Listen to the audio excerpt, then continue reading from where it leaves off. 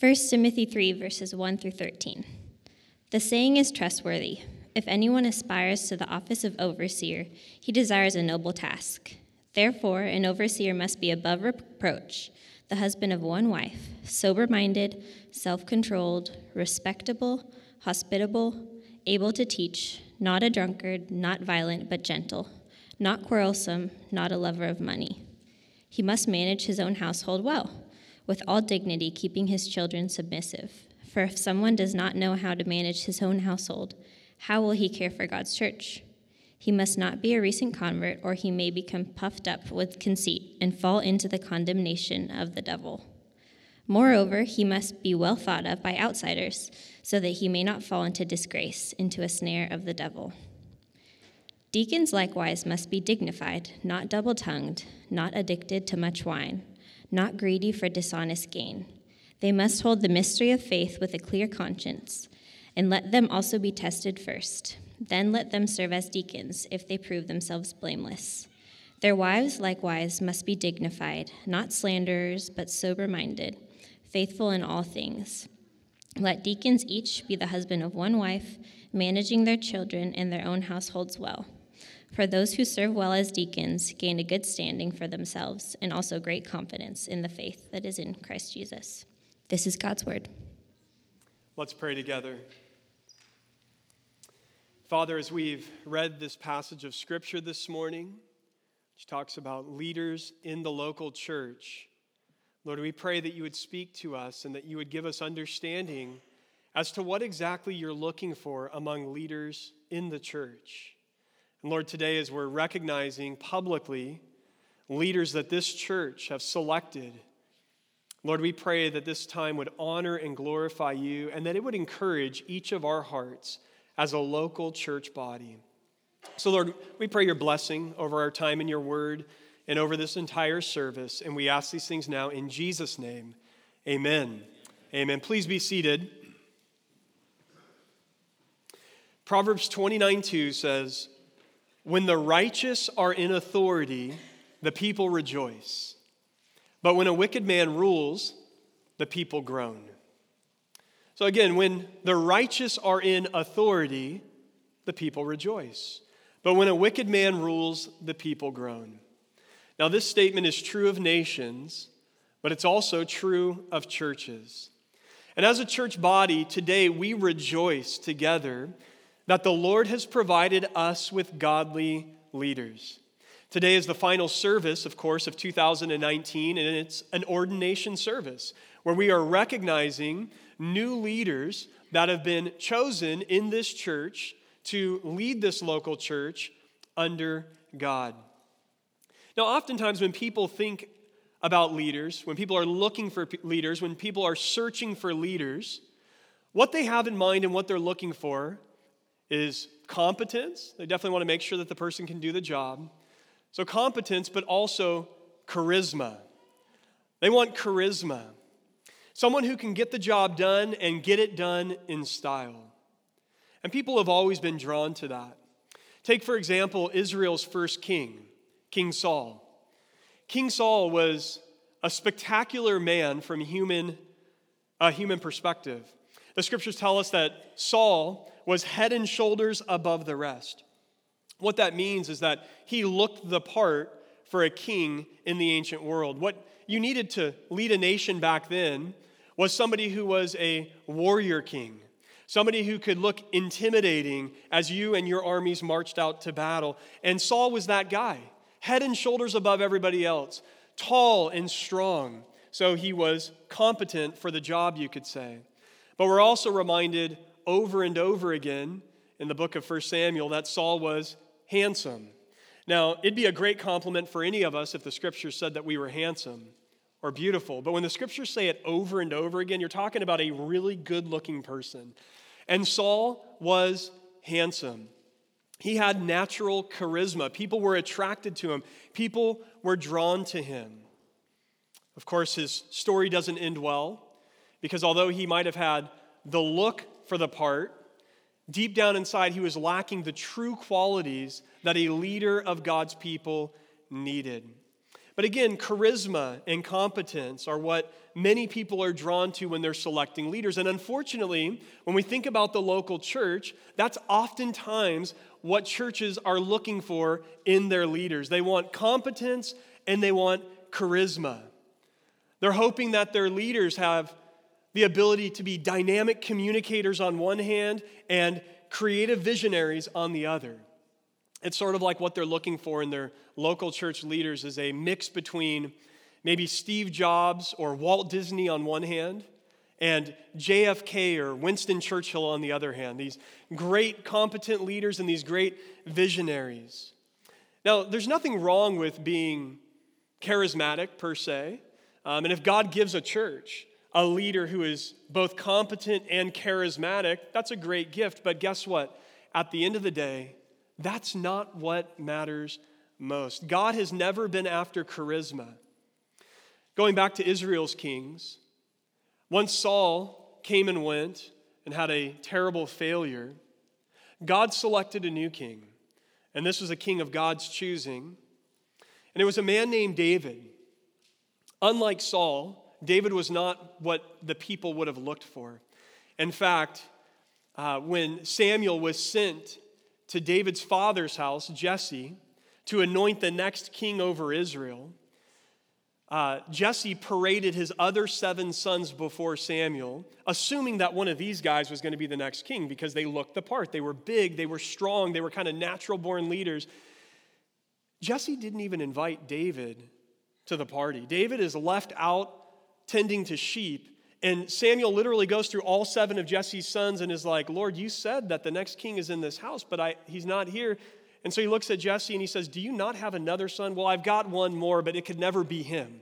And he has to call David in from tending to the sheep. David was not what you would have thought of for a leader. He's not the guy that most people would have chosen. But here's what he did have. The scriptures say that David was a man after God's own heart. David had the right internal quality about him. He had the right character, if you will. He had a heart that loved God and desired to know God and to worship God and to lead other people to know and follow and worship God. And that's the kind of leader that God is always looking for. When it comes to those who lead God's churches today, it's character and competence that matter, with the real emphasis, listen, on character. In fact, the qualifications for the biblical offices are almost entirely moral. They're almost entirely related to the character or the type of person rather than the skill set that the person has. And this demonstrates to us that character is in fact king. It's worth noting from the passage that we read in 1 Timothy that the only qualifications that are related to competency and not character are found in verse 2, where it talks about the need of overseers in the church to be able to teach, and then in verse 5, where it alludes to the elder's responsibility to manage the church of God. So every other qualification for leadership in the church there is moral. It's about the character of the person. The only things that relate to his job is that he can teach and that he can lead to some extent. What this means for us this morning is that what is most important in leaders in the church is having the right kind of leader. That's infinitely more important than the right set of skills or abilities. At the end of the day, spiritual leaders are leading people to be more spiritual, right? Isn't that the job of spiritual leaders? At the end of the day, they're leading people to be more spiritual. So it's a must that they themselves be spiritual people. Let's move this out of the spiritual realm to the physical realm for a moment to just demonstrate how important this is. Think about the physical realm. Think about taking care of your body physically. You would never hire a personal trainer who was overweight and out of shape themselves, right? I mean, is that the person that you would say, this is the person I want to entrust my physical health to? No, you're looking for a person who can kind of say, been there, done that, and I can help you to get here. You want the person who has a disciplined diet. You want the person who gets into the gym and exercises, and it's actually proving to be effective. And you say, that's the person that I want to lead me into physical health. Well, in a similar way, if our goal as Christians is to grow in godliness, if our goal as Christians is to become more and more like Jesus, and to grow in our spiritual lives, then the most important thing we can say about those that we're choosing to lead in our churches is that they themselves are spiritual, that they're godly people, that they are growing and maturing in their faith and setting an example for all of us to emulate. Again, what matters most is having the right kind of leader. And listen, when a church has that, the church is truly blessed. As a church family, we've been praying for 2 years now that the Lord would provide us with godly leaders. Well, hold on a second. I know how that sounds. That sounds as if the last 2 years we've been led by godless leaders, which is not a very positive thing to say of myself for sure. What I mean to say is this, that up to this point, I've been the only biblical officer in this church, as the pastor of this church. So what we've been praying for as a congregation for 2 years now is that God would send us other qualified men and women to fill the biblical offices that we see in the New Testament. Because in the New Testament, the vision for leadership in a local church is not that you just have one single pastor who's leading the church. In the New Testament, there are 2 biblical offices of leadership, elders and deacons. Now, some of you might be saying, wait, where do pastors fit into that? Didn't you just say that you're a pastor? If there's only elders and deacons, where do pastors fit into that? That's a great question. And the answer is this, that in the New Testament, the title pastor is synonymous with the title elder. In fact, in the New Testament, the title pastor is synonymous with elder, and it's also synonymous with overseer, which is the title that we see in 1 Timothy chapter 3, verse 1. I want to show this to you quickly in the scriptures so that you don't think that I'm doing a pastoral Jedi mind trick on you. All 3 of these offices are referring to the same person. Quickly, I want to show you that elders and overseers are synonymous in the New Testament. Again, these 2 titles are referring to the same biblical office. If you were in Acts chapter 20, which I'm going to put these verses on the screen for you, there's a famous account of the Apostle Paul departing for Jerusalem, and he's leaving Asia Minor, and he's on the seacoast, and he summons the leadership of a local church, the church at Ephesus. And in verse 17, we see that the leaders that he's calling for are the elders of the church. Here's Acts 20, verse 17. Now from Miletus he sent to Ephesus and called the elders of the church to come to him. Now he's going to give them a speech, and in verse 28, here's what he says to the elders of the church. Pay careful attention to yourselves and to all the flock in which the Holy Spirit has made you overseers. Do you see the key word there? To care for the church of God, which he obtained with his own blood.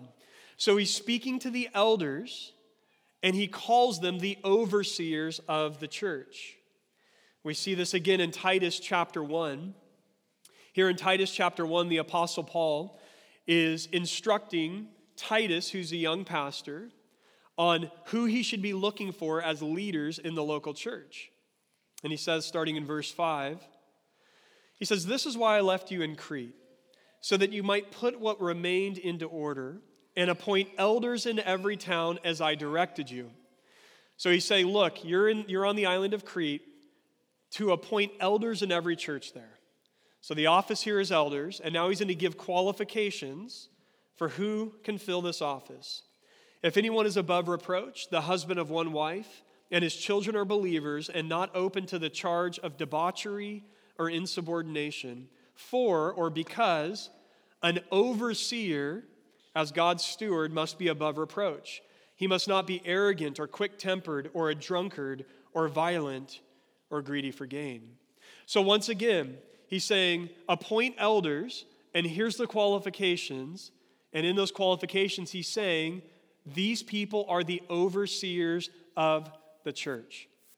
So again, overseers, elders, same office. They're synonymous. Second, I want to show you real briefly that elders and pastors are synonymous.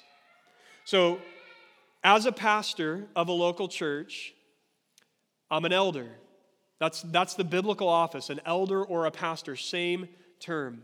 In fact, you should know that the word or the title pastor is the Latin word for shepherd. So in Latin, when you see shepherd in the New Testament, in Latin, the word there is pastor, and that's where we've gotten the title now in many modern churches of pastors. Pastor simply means shepherd. In 1 Peter chapter 5, here's what Peter writes. So I exhort the elders among you, so again, he's talking to the elders, the leaders of the church, as a fellow elder and witness of the sufferings of Christ, as well as a partaker in the glory that is going to be revealed. Shepherd, again, in Latin, pastor the flock of God that is among you, exercising oversight, not under compulsion, but willingly, as God would have you, not for shameful gain, but eagerly. And then over in Ephesians 4:11, we're reading about where Christ has given gifts to the church.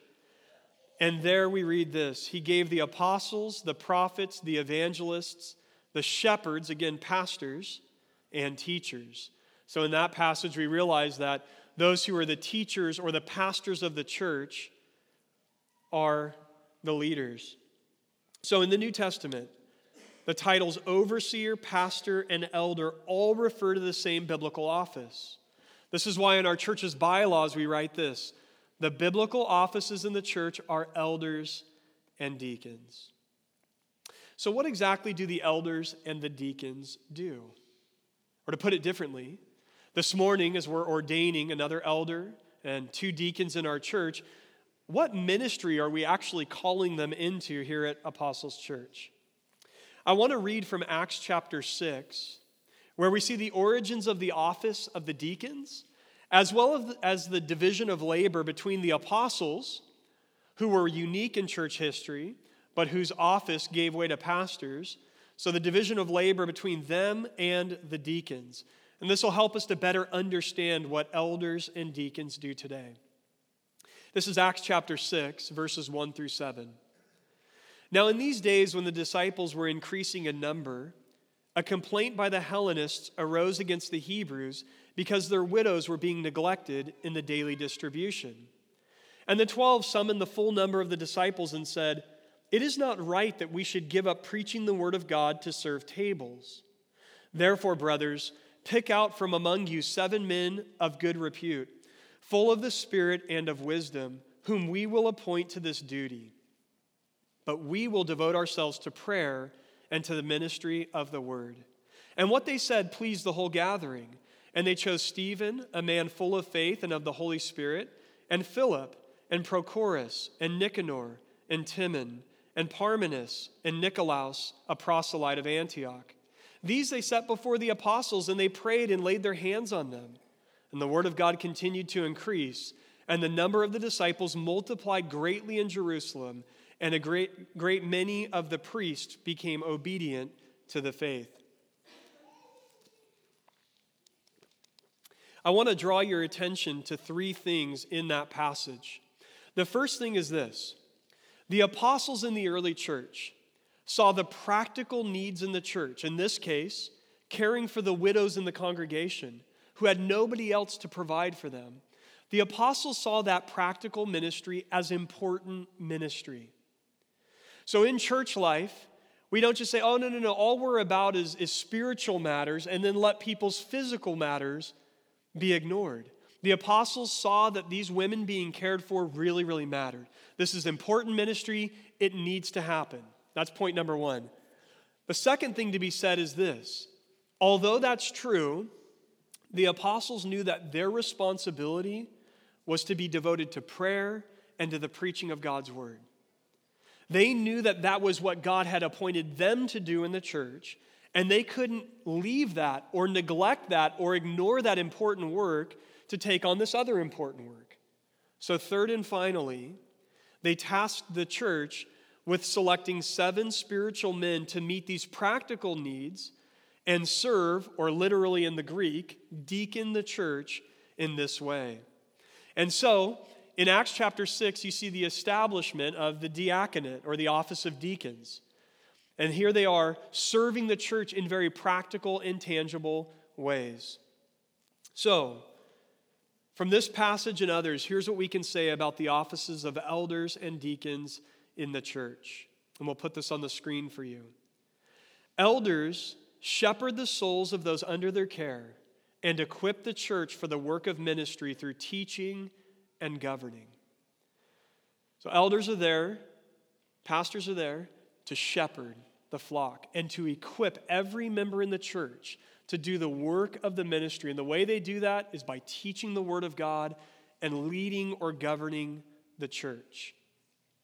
Deacons, on the other hand, take care of the physical and logistical needs of the church by organizing and leading members in the work of ministry.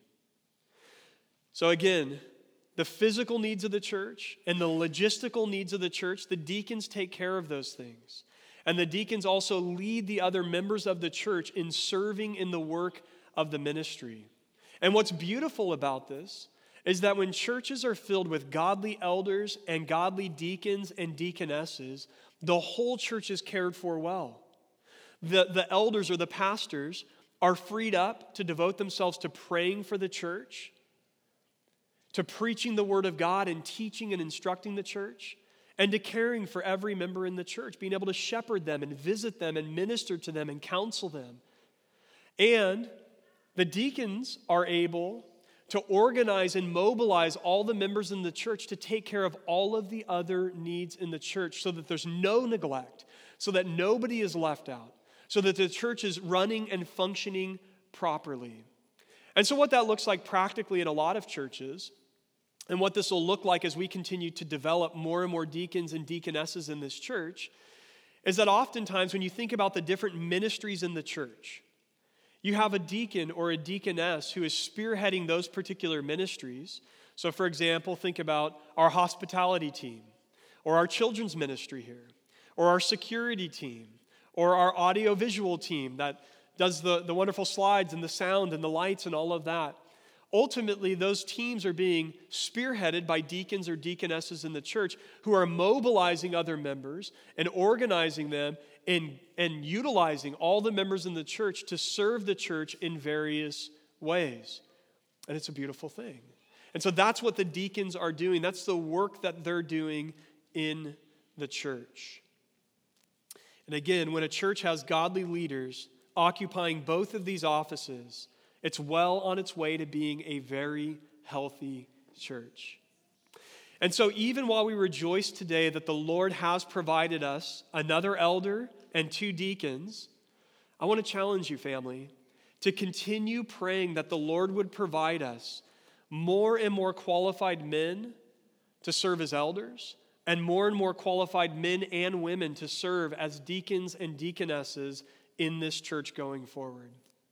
Well, be that as it may, today is about publicly recognizing and ordaining the leaders that God has given to us. And so I want to begin with the newest elder in our church, Ryan McGinnis.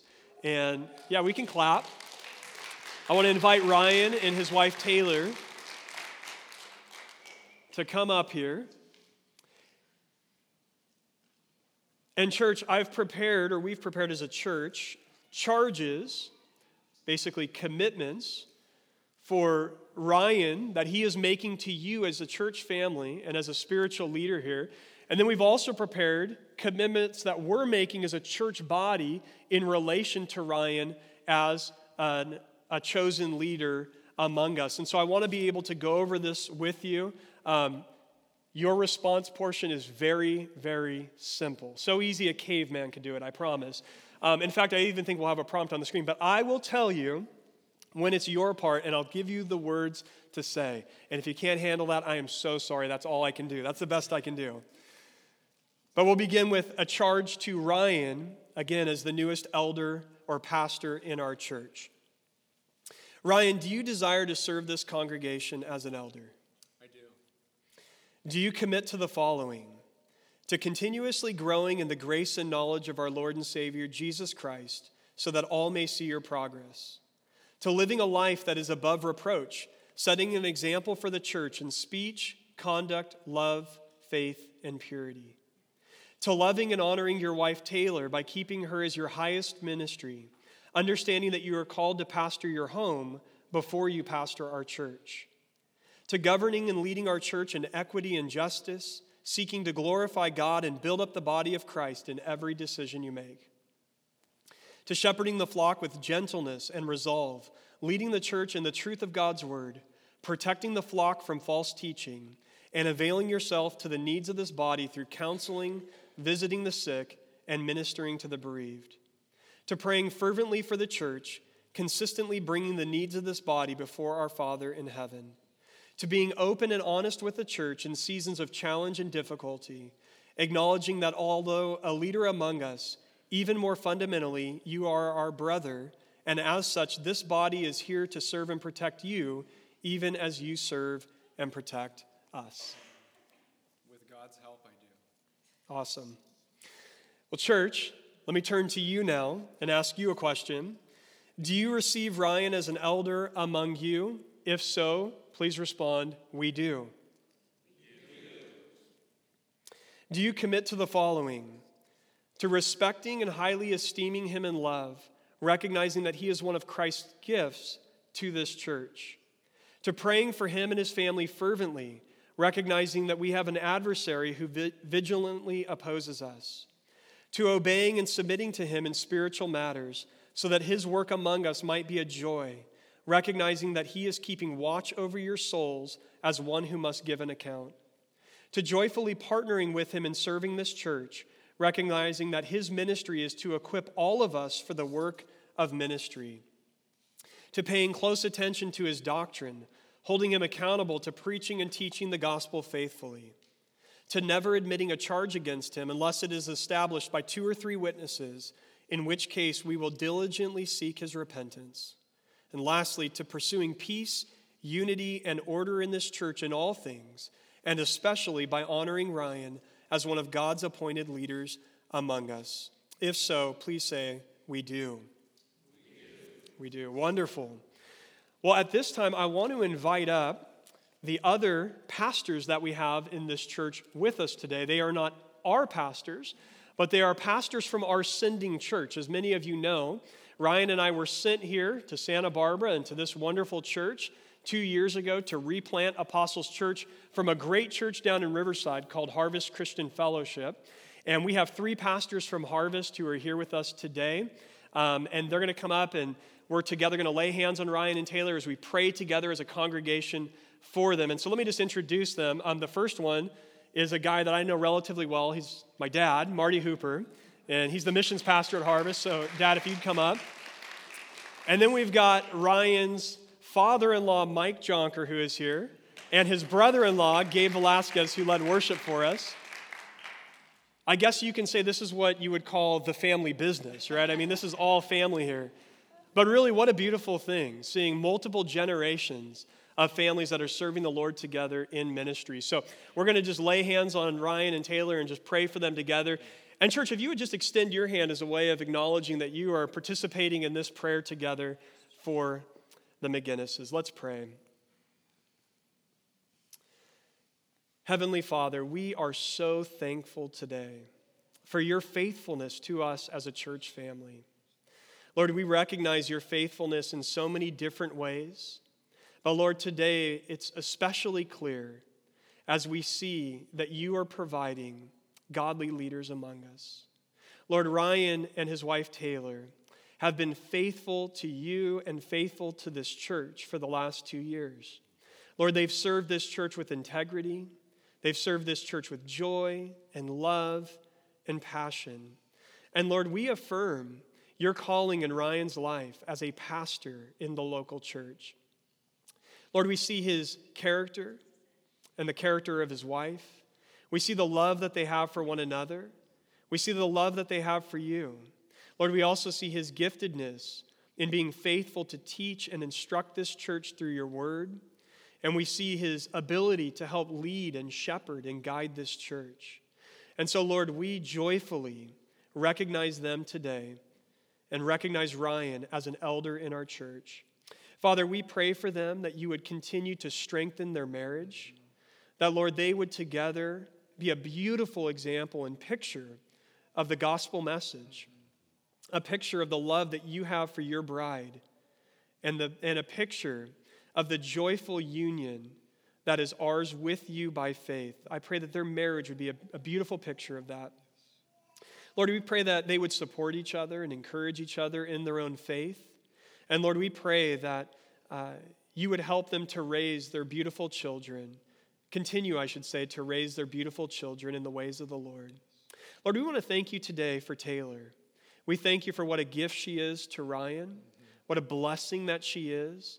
Lord, your word says that if anyone finds a virtuous wife, they find a good thing. And Lord, we know Ryan has found that in Taylor. And Lord, we thank you for the particular gifts that you've given to her, the way that she serves and leads in children's ministry and in women's ministry in our church. Lord, we thank you for that. And we pray that you'd continue to bless her in all the things that she does.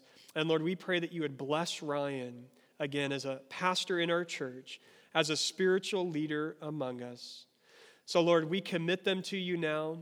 Lord, lastly, we pray for this congregation, that, Lord, we would be obedient to your word by praying for this family, Lord, by encouraging them, and by supporting and submitting to the spiritual leadership of Ryan as a pastor in this church.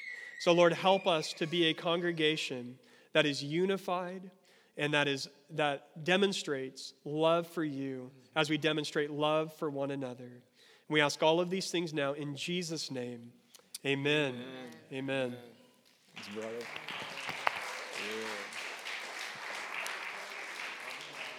Okay, this wouldn't be a proper party if we didn't have a gift. So, we got as a church a gift for Pastor Ryan. I guess this is a little anticlimactic because it's a wrapped gift, but I'm going to tell you what it is before he rips it open.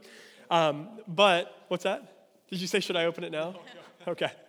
What we got Ryan is we got him a really nice Bible that is specifically designed for preaching and teaching the word. You're like, what does that mean? You're welcome, absolutely. What does that mean? It just means that the way that it is set up is that it's very, very easy to read. If you've ever had to read Scripture publicly and you're going and you're reading and you lose track of the next verse and where that's at on the page, panic will hit your heart. Where am I at? What do I say next? So it's just laid out properly. Every single verse is bold and easy for you to find. The font is big so that your eyes can find everything really well. So it's a beautiful Bible that we bought for Ryan for pastoral ministry. Well, next we want to ordain the new deacons in our church. So I want to invite Jonas and his wife Ruth, as well as Justin and his wife Lisa, to the stage. And as they do, we can clap for them as well.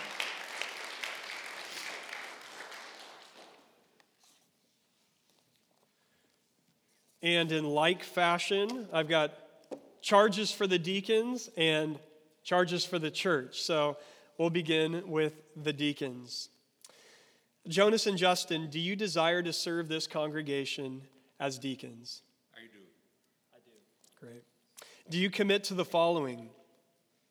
To continuously growing in the grace and knowledge of our Lord and Savior Jesus Christ, to living a life that is blameless, not perfect, but beyond accusation, thereby setting an example of godliness for our church, to being full of the Holy Spirit and wisdom so that you might discern the will of the Lord in serving the needs of this body, to loving and honoring your wife by keeping her as your highest ministry, understanding that ministry always begins in the home, to holding the mystery of the faith with a clear conscience by pursuing and teaching sound doctrine as opportunity presents itself, to praying fervently for the church, consistently bringing the needs of this body before our Father in heaven, to being open and honest with the church in seasons of challenge and difficulty, acknowledging that although a leader among us, even more fundamentally, you are our brother, and as such, this body is here to serve and protect you, even as you serve and care for us. With God's help, I do. Awesome. With God's help. Great. Church, do you receive Jonas and Justin as deacons among you? If so, please say, we do.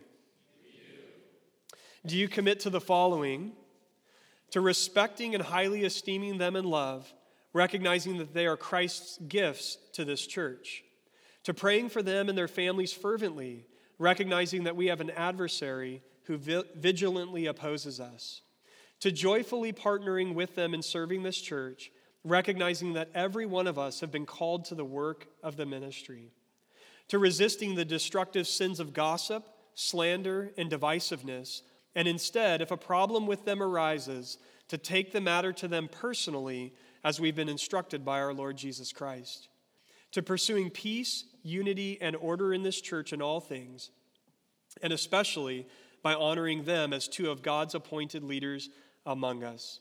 If you agree, please say, we do. Great. Awesome. Well, I'm going to invite Pastor Ryan back up, and together as the pastors of this church, we're going to lay hands on these wonderful new deacons and their wives and pray together as a church family for them. All right, let's pray together, church. Father, we are so thankful for both Jonas and Justin and their wives, Ruth and Lisa, and their families, Lord. What joy they each bring to this congregation. Lord, we're so thankful for the many years of leadership and love and service of Jonas and Ruth in this local church. Many years before I was ever here, Lord, they were faithfully loving and serving this church. We praise you for their faithfulness today. Lord, we're also thankful for the Cooks. And Lord, although they've only been with us for a shorter time, to see their devotion to you, their love and devotion to this church, and the joy that they've brought to this family of God, we praise you and thank you for sending this wonderful family. Lord, we thank you for the godly character of Jonas and Justin. And Lord, we thank you for the giftedness that you've given to both of them, the ways that they handle already the organization and the logistics of so much of the ministry that takes place in this church. And Lord, we pray that you would continue to fill them, even as you filled those first deacons, with the Holy Spirit and with wisdom so that they might best understand how to serve this church. Lord, we pray for their marriages and their families. Lord, we thank you for the wonderful wives that you've provided to both of them. Lord, we thank you for the love and the joy that both of them have in their marriages. Many of us in this church got to even celebrate with Jonas and Ruth last weekend, a 40-year wedding anniversary. And by every account, from family and friends, a joyful, loving, harmonious union. Lord, we pray that you would strengthen both of these marriages in the years to come. And that, again, they would be beautiful examples of the gospel, of the love that you have for us. And Lord, we pray that as we move forward into 2020, that through their service, you would motivate and encourage every member in this church to be actively serving this body, meeting the needs, both spiritual and physical, in this local church. And Lord, we pray that every member here would feel loved, valued, and cared for. Lord, lastly, as a church family, we pray that you would cause each of us to show these spiritual leaders in our church the honor that they're worthy of. That, Lord, we would revere them and esteem them highly with respect and love as your word commends us to. That, Lord, we would be committed and faithful to pray for them and their families.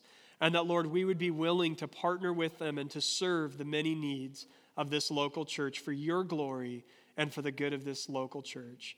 So, God, please bless us as a church family. We are so thankful for the work you're doing here. And today we are so thankful for the wonderful leaders you've given to this church.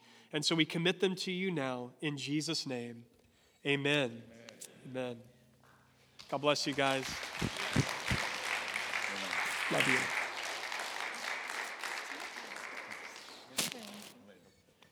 And we have gifts. So let me hand these to you guys. Jonas and Justin. These are not Bibles, but they are part of the scriptures. These are actually two really nice copies of the Psalter, which is all of the Psalms put together in one single book. One of the things that deacons find themselves doing in the ministry is doing a lot of member care and visiting with members. Sometimes that's visiting people in the hospital when they're sick. At other times, it's visiting people in their homes. And oftentimes in visitation ministry, the Psalms are your go-to place to find comfort and encourage the people of God through the Word of God. And so we got them, again, very nice copies of the Psalter that they can carry with them in their times of ministry. So thank you guys so much. We love you, we honor you, and appreciate you.